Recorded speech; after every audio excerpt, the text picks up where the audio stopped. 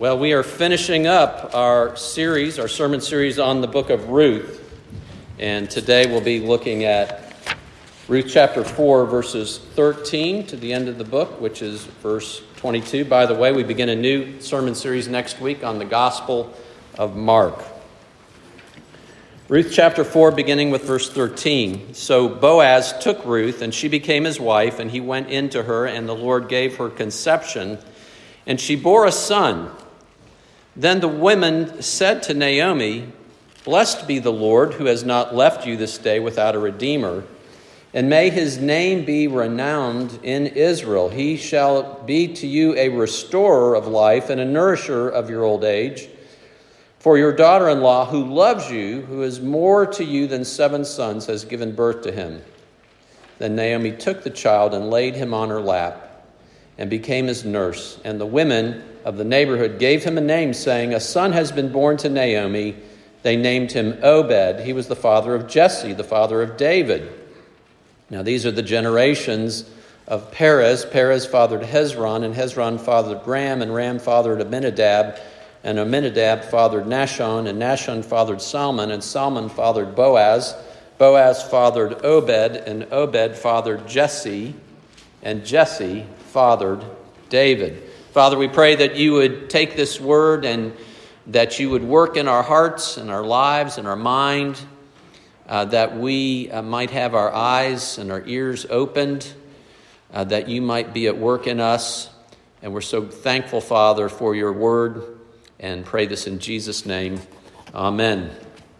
Well, last week after the sermon was over, and Heath preached an excellent sermon on Ruth chapter 4, the first half of this chapter, and somebody said to me in response, "This Sunday, Ron, are you going to be preaching again on Hallmark, another Hallmark movie?" And I said, "No, it's better than Hallmark. Better than Hallmark. You know, the typical Hallmark, you know, the pretty urban person from New York City comes, and she comes to this little town in Colorado, you know, and the hunky guy that's running the Christmas tree farm, you know, and somehow they kind of get together, and they're kind of interested in each other, but then something happens, and then they kind of hate each other, and then near the end they get together, and it ends with a kiss, right? Well, you sort of had that happen last week. You had Boaz, and Boaz ends up with Ruth, and then at the end, he takes his sandal off. Again, it's not as romantic as a kiss, but it's a lot more significant in their culture in terms of commitment. I won't review last week on that. Just take my word for it. It's kind of like that. And so what we have, though, and we've been talking about over these past weeks in Ruth, as we've talked about Ruth, is restoration through redemption. And what we're going to find out today is we get better than restoration through redemption. Or I guess probably a more technical way of saying it is the way the Bible speaks of restoration is something better than just getting back to where you were before. Naomi, she left Israel full, as we found out. She had a wife, she had a husband, she had 2 sons. She returned with no husband and no sons. They passed away. She came back empty. Restoration, what would that mean? Well, when we think of restoration, you know, you get in a car wreck, you got a Toyota Corolla, and the insurance company makes you whole, and you have, at the end of the day, another Toyota Corolla. You don't get a Ferrari, right? You don't get better than what you had before. I had a friend who lost his wedding band on the golf course when he was playing. And somebody found the wedding band, and they returned it to him. He was restored. He had the wedding band that he had lost. But we find out today that redemption means that you will receive something better than simply restoration to your original state. Now, if we apply this to the story of Ruth, what we find is that it could have ended last week. It could have ended in a completely different way if the goal was simply getting back to where they were before. And this is true for both Ruth and Naomi. Naomi is Ruth's mother-in-law. And so just think about this for those of you who are here at Ruth chapter 3. Ruth comes to Boaz and says, Boaz, you are a redeemer, you are a close relative, you are a goel in the Hebrew, and so marry me. And so what does Boaz say? Boaz says, yes, I am a redeemer, but there is one closer to you than me, and so he has the first right of refusal. This is how it went down in Ruth chapter 3, verses 12 and 13. And now it is true that I am a redeemer, yet there is a redeemer nearer than I. Remain tonight, and in the morning, if he will redeem you, good. Let him do it. But if he is not willing to redeem you, then as the Lord lives, I will redeem you. Now, I want you to understand what's not said there. Okay, so Ruth comes to Boaz, says, redeem me. You are a redeemer. It's your responsibility. It's your responsibility to marry me, again, by way of review, such that not only is Ruth taken care of and Ruth's mother-in-law taken care of, but that the family line would then be preserved through the resulting firstborn son, Ruth's previous husband, deceased husband. That's the way it worked in Old Testament law, so that family line would continue in perpetuity and the land would be passed down through that line. It was a way of preserving both the line and the people in Israel in this agrarian society. But what Boaz doesn't say is this, Ruth, there is a guy that is closer. He's got first dibs on you. Now, if he decides that he wants to go ahead and redeem you, I will be absolutely heartbroken because I love you. You are my destiny.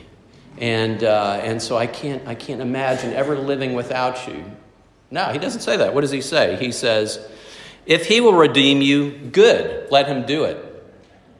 Doesn't sound so romantic, does it? But what's going on here is Boaz and Ruth, in a knowing way, they understand the predicament that Ruth and Ruth's mother-in-law is in poverty and needing the family line then to be continued.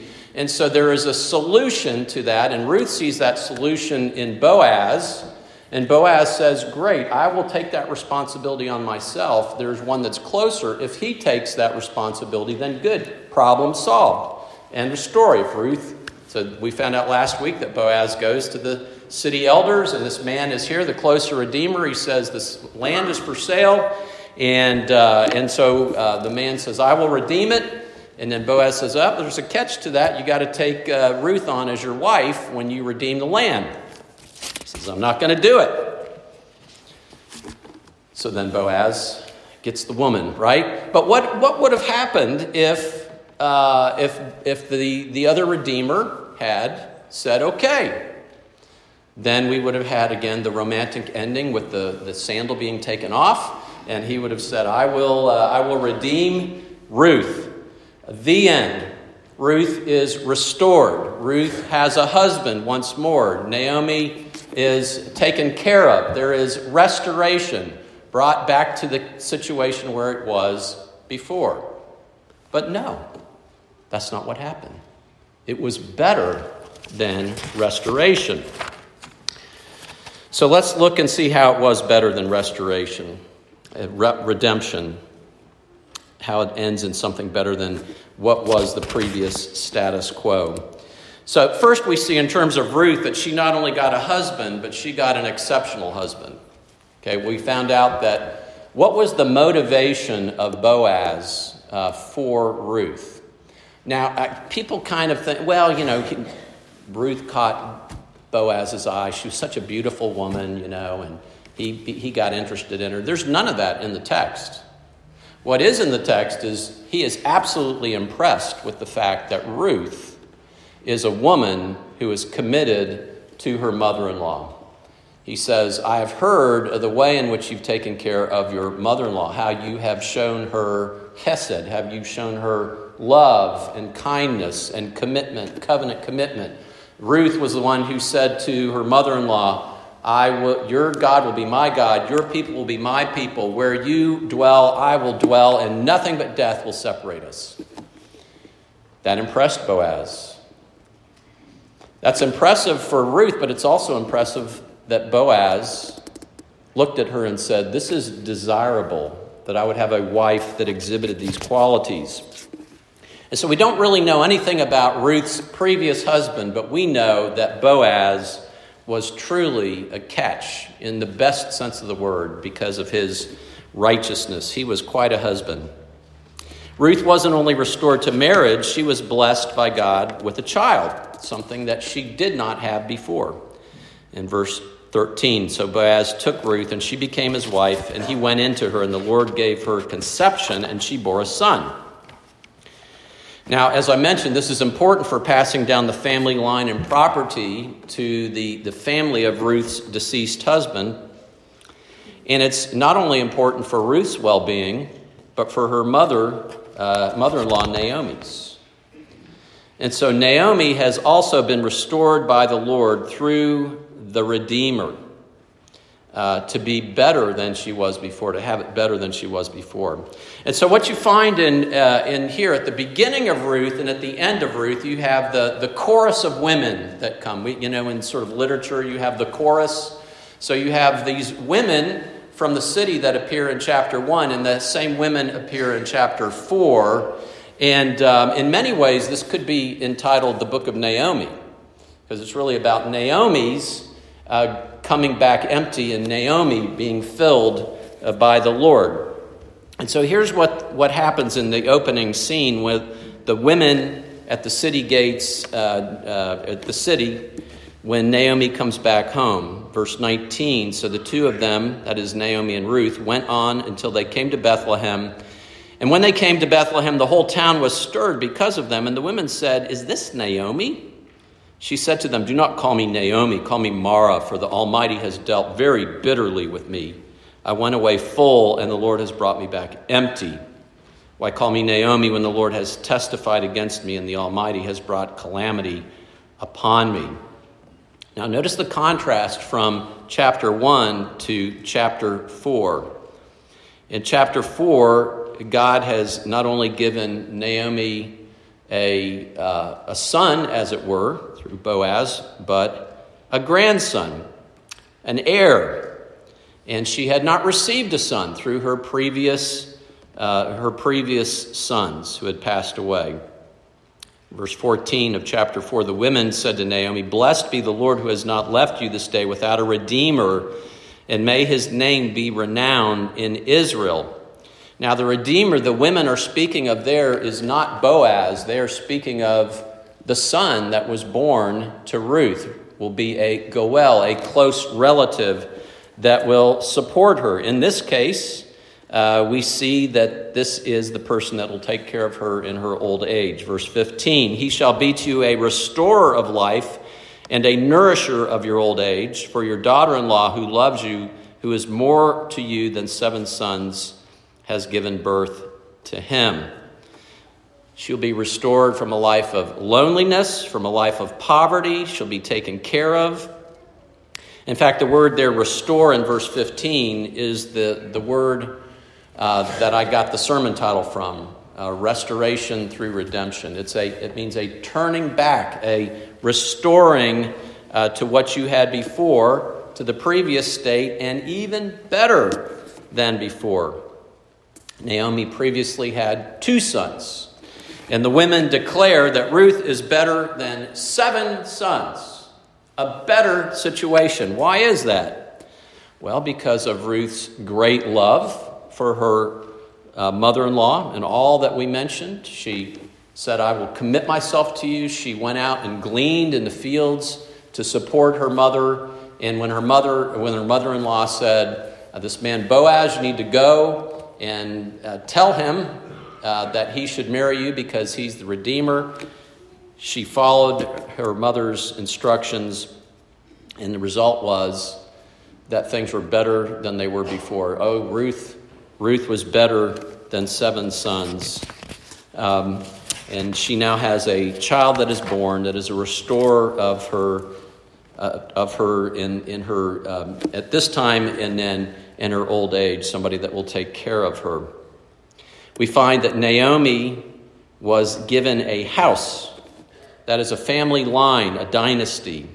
Prior to this, her house, her family line was in jeopardy. She had no son, she had no relatives to carry on the family line. And now through Ruth's son Obed, she had an heir.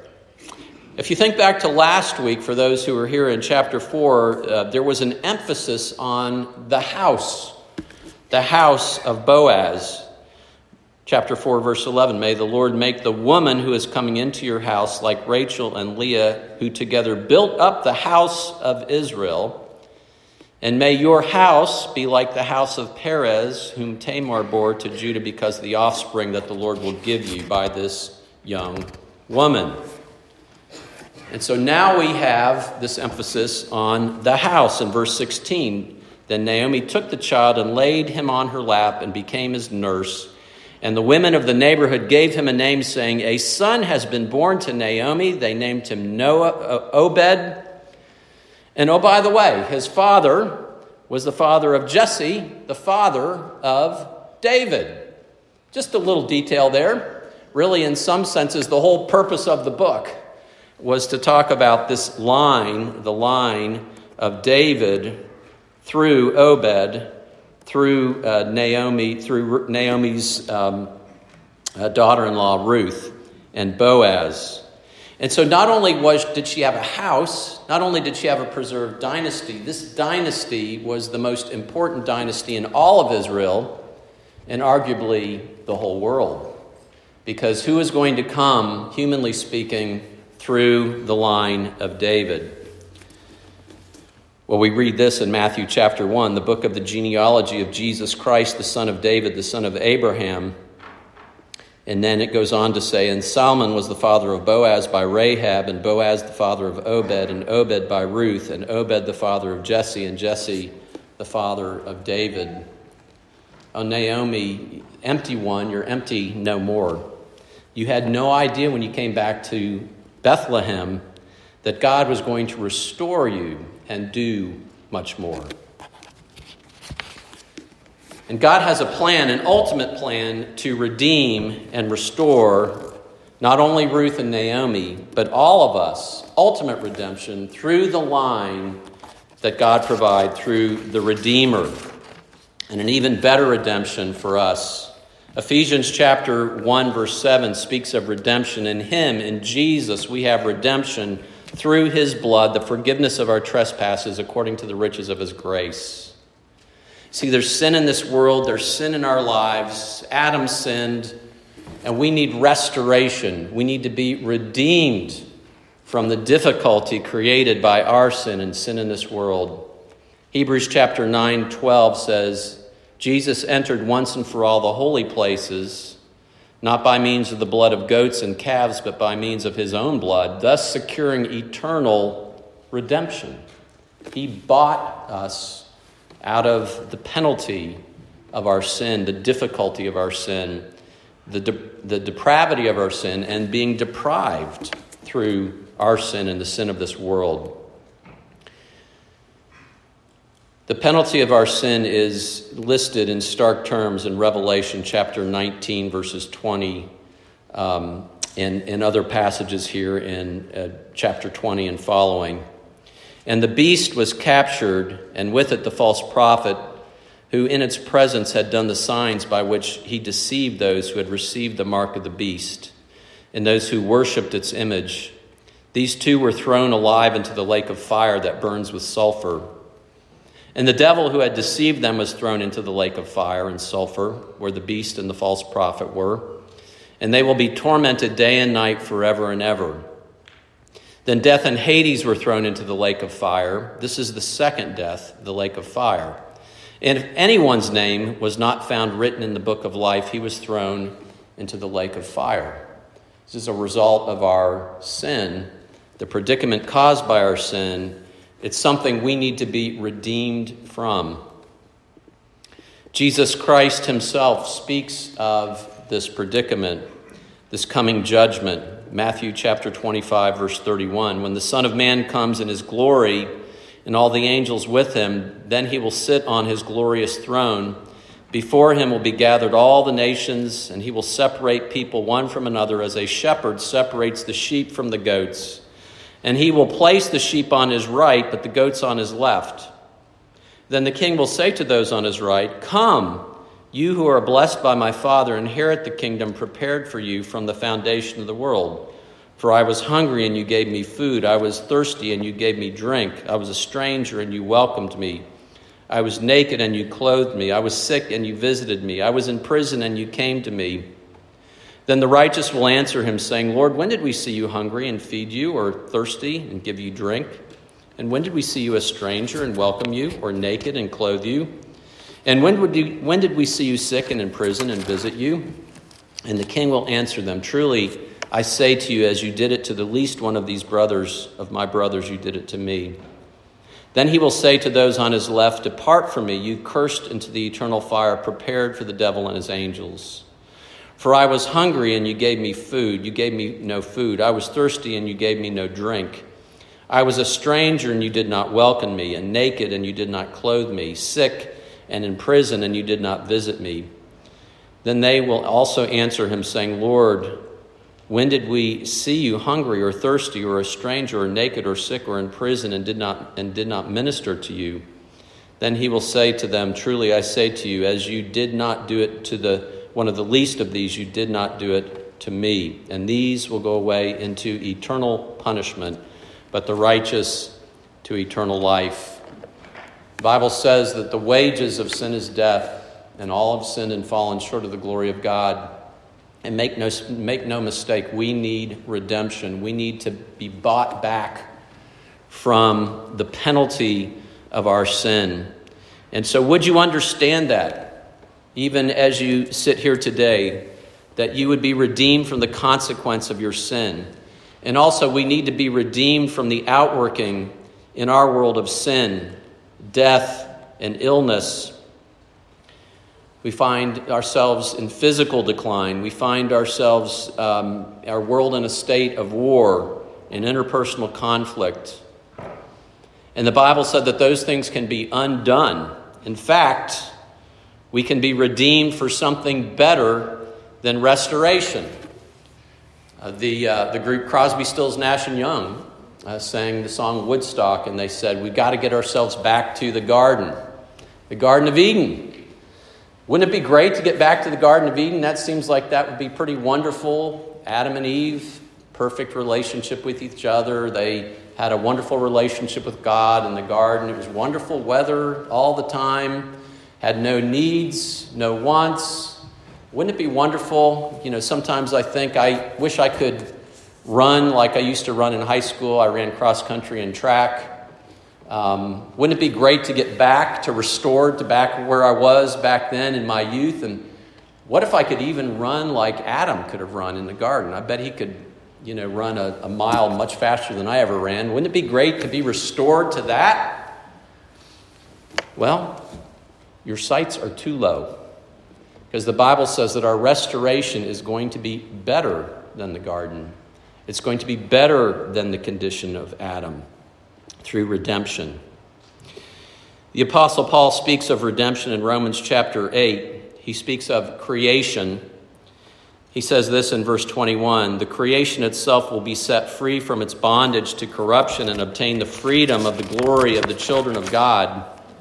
For we know that the whole creation has been groaning together in the pains of childbirth until now." There'll be a time when creation will be set free, will be redeemed from its bondage to death and decay.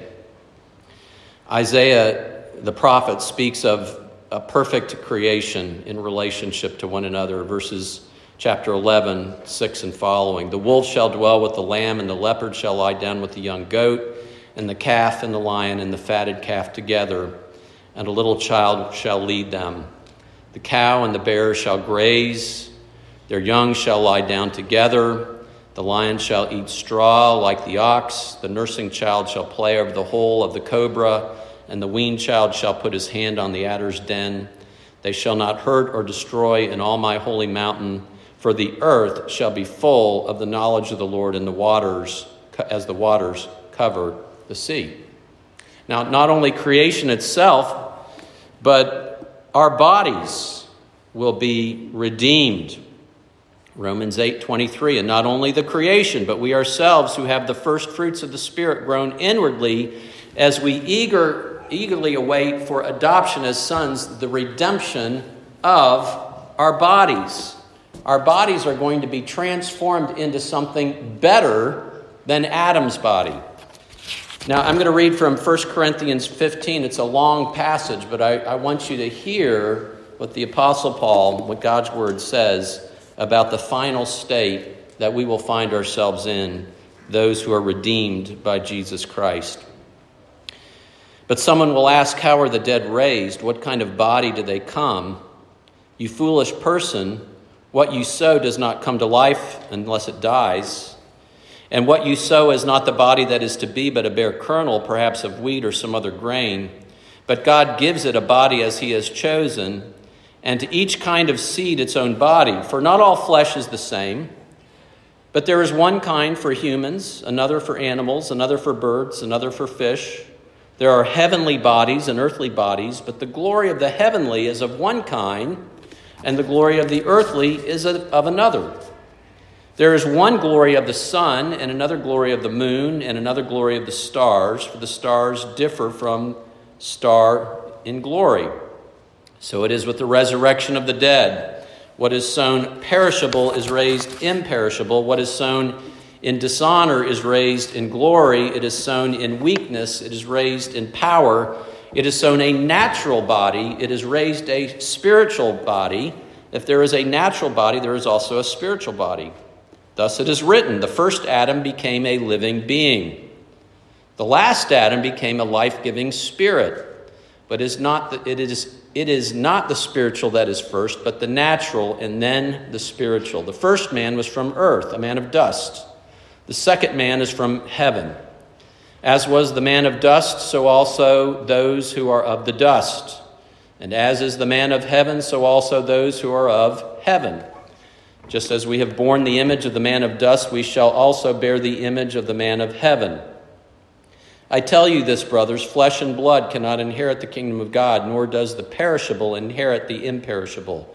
Behold, I tell you a mystery. We shall not all sleep, but we shall be changed. In a moment, in the twinkling of an eye, at the last trumpet, for the trumpet will sound and the dead will be raised imperishable. We shall be changed. For this perishable body must put on the imperishable, and the mortal body must put on immortality. When the perishable puts on the imperishable, and the mortal puts on immortality, then shall come to pass the saying that is written, death is swallowed up in victory.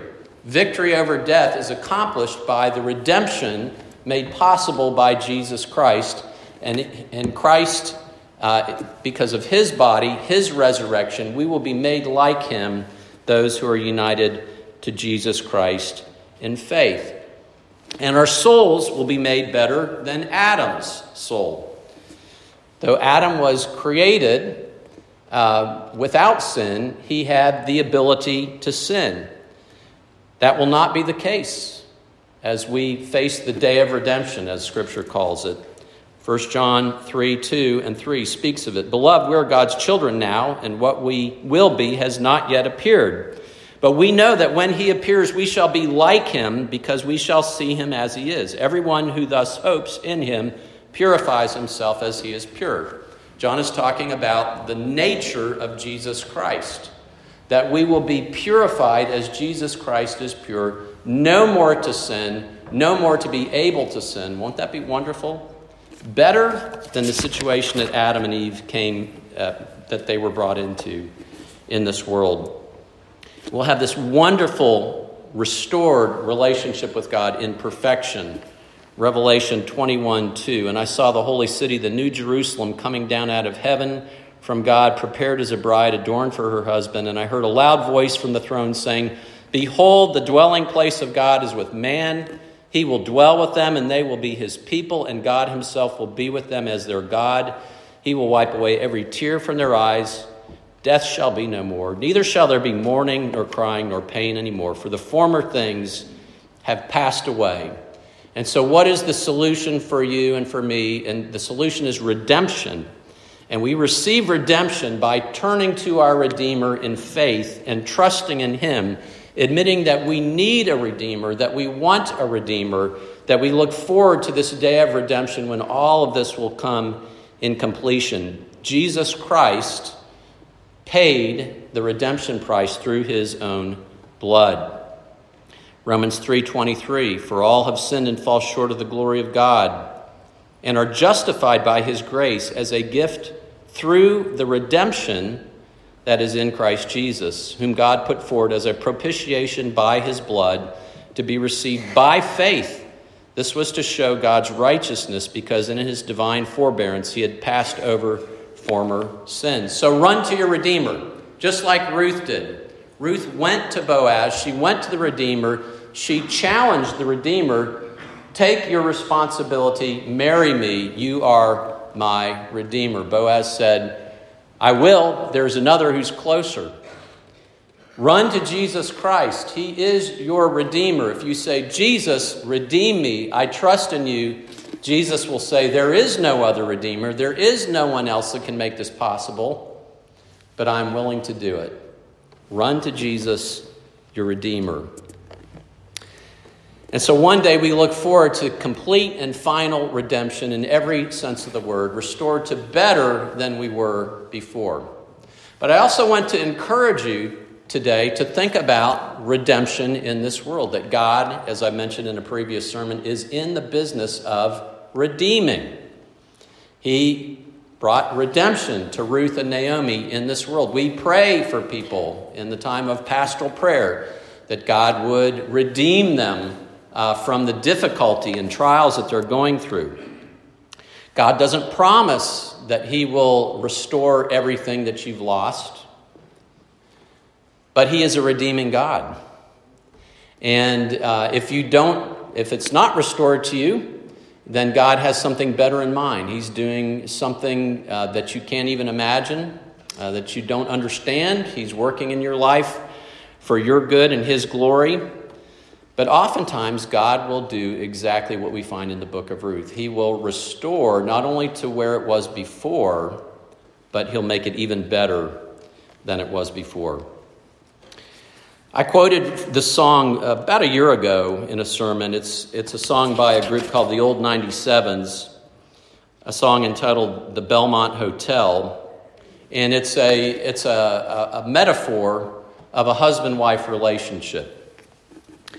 And in an interview, the songwriter Rhett Miller explained what was going on in this song. He said, the Belmont Hotel was a motor court-styled motel in the 50s. But this motor court in the 1950s was not a fancy hotel, clearly. It was a motor court. Cut to the 1990s, when the Old 97s were doing our first photo shoot, some of our first band photos were taken in the parking lot of the old Belmont Motor Court. Then 15 years later, investors came in, bought the Belmont Hotel, and it's so beautiful now. It's this really cool, hip, artsy hotel with a view of the Dallas skyline. And I was staying there one time, and it hit me as I looked out of the window onto the parking lot where the band had shot photos, specifically because of how terrible it looked back then, and how it was so beautiful. I just started thinking about the metaphor of it. If you don't give up on something, and if you put in time, and if you put in the work, you can take something that could easily be abandoned, like a marriage, and you can make it beautiful again. You can breathe life into it. And it was really moving to me as just sort of an object lesson. So here's the song, the lyrics to the song. Our love is like the old Belmont Hotel. It was in ruins, now it's doing quite well. The windows were busted, big holes in the walls. Madman and wildlife were roaming the halls. Now there's a swimming pool with 2 waterfalls, and it's better than brand new now. Our love is like the old Belmont Hotel. It was condemned by the town for a spell. Vagrants moved in and set fires in the rooms. Ceilings were charred and the air thick with fumes. Now there's a garden where bluebonnets bloom, and it's better than brand new now. So many times good buildings get torn down, razed to the ground, because work is hard to do. And oh, if you try, you don't let a living thing die, it might wind up better than brand new. Our love is like the old Belmont Hotel, restored to the grace from which it fell. We almost gave up, but we both stayed right here. The hope we held on to was stronger than fear. Now all I can say is I love you, my dear, and we're better than brand new now. So what is it in your life that you would have restored? Maybe better than what it was originally. And our God can do that. He is a redeemer. Maybe a marriage relationship, other relationships with friends, with family, a vocation, a financial situation. And as I said, God doesn't promise restoration this side of the day of redemption, but often he does redeem, even in the here and now, because he is in the business of redeeming. He did it for Ruth, he did it for Naomi, and he often does it for us, making things better than brand new. So whatever happens in this life, whatever ways your life becomes empty, God does promise the redemption of your relationship with him in this world, that it's better than before if you trust in your Redeemer. And so the hymn captures it well, our heart as we respond to our great Redeemer. Praise my soul, the King of heaven, to his feet your tribute bring, ransomed, healed, restored, forgiven, evermore his praises sing. And so we are the people who praise our God for the redemption brought about through Jesus Christ, our Savior and our King. And so God can redeem you and redeem what you've lost to better than it was before. The emptiness of your life made full. For you have a Redeemer in Jesus Christ, the eternal Son of God, the Son of David. Trust in him. Let's pray.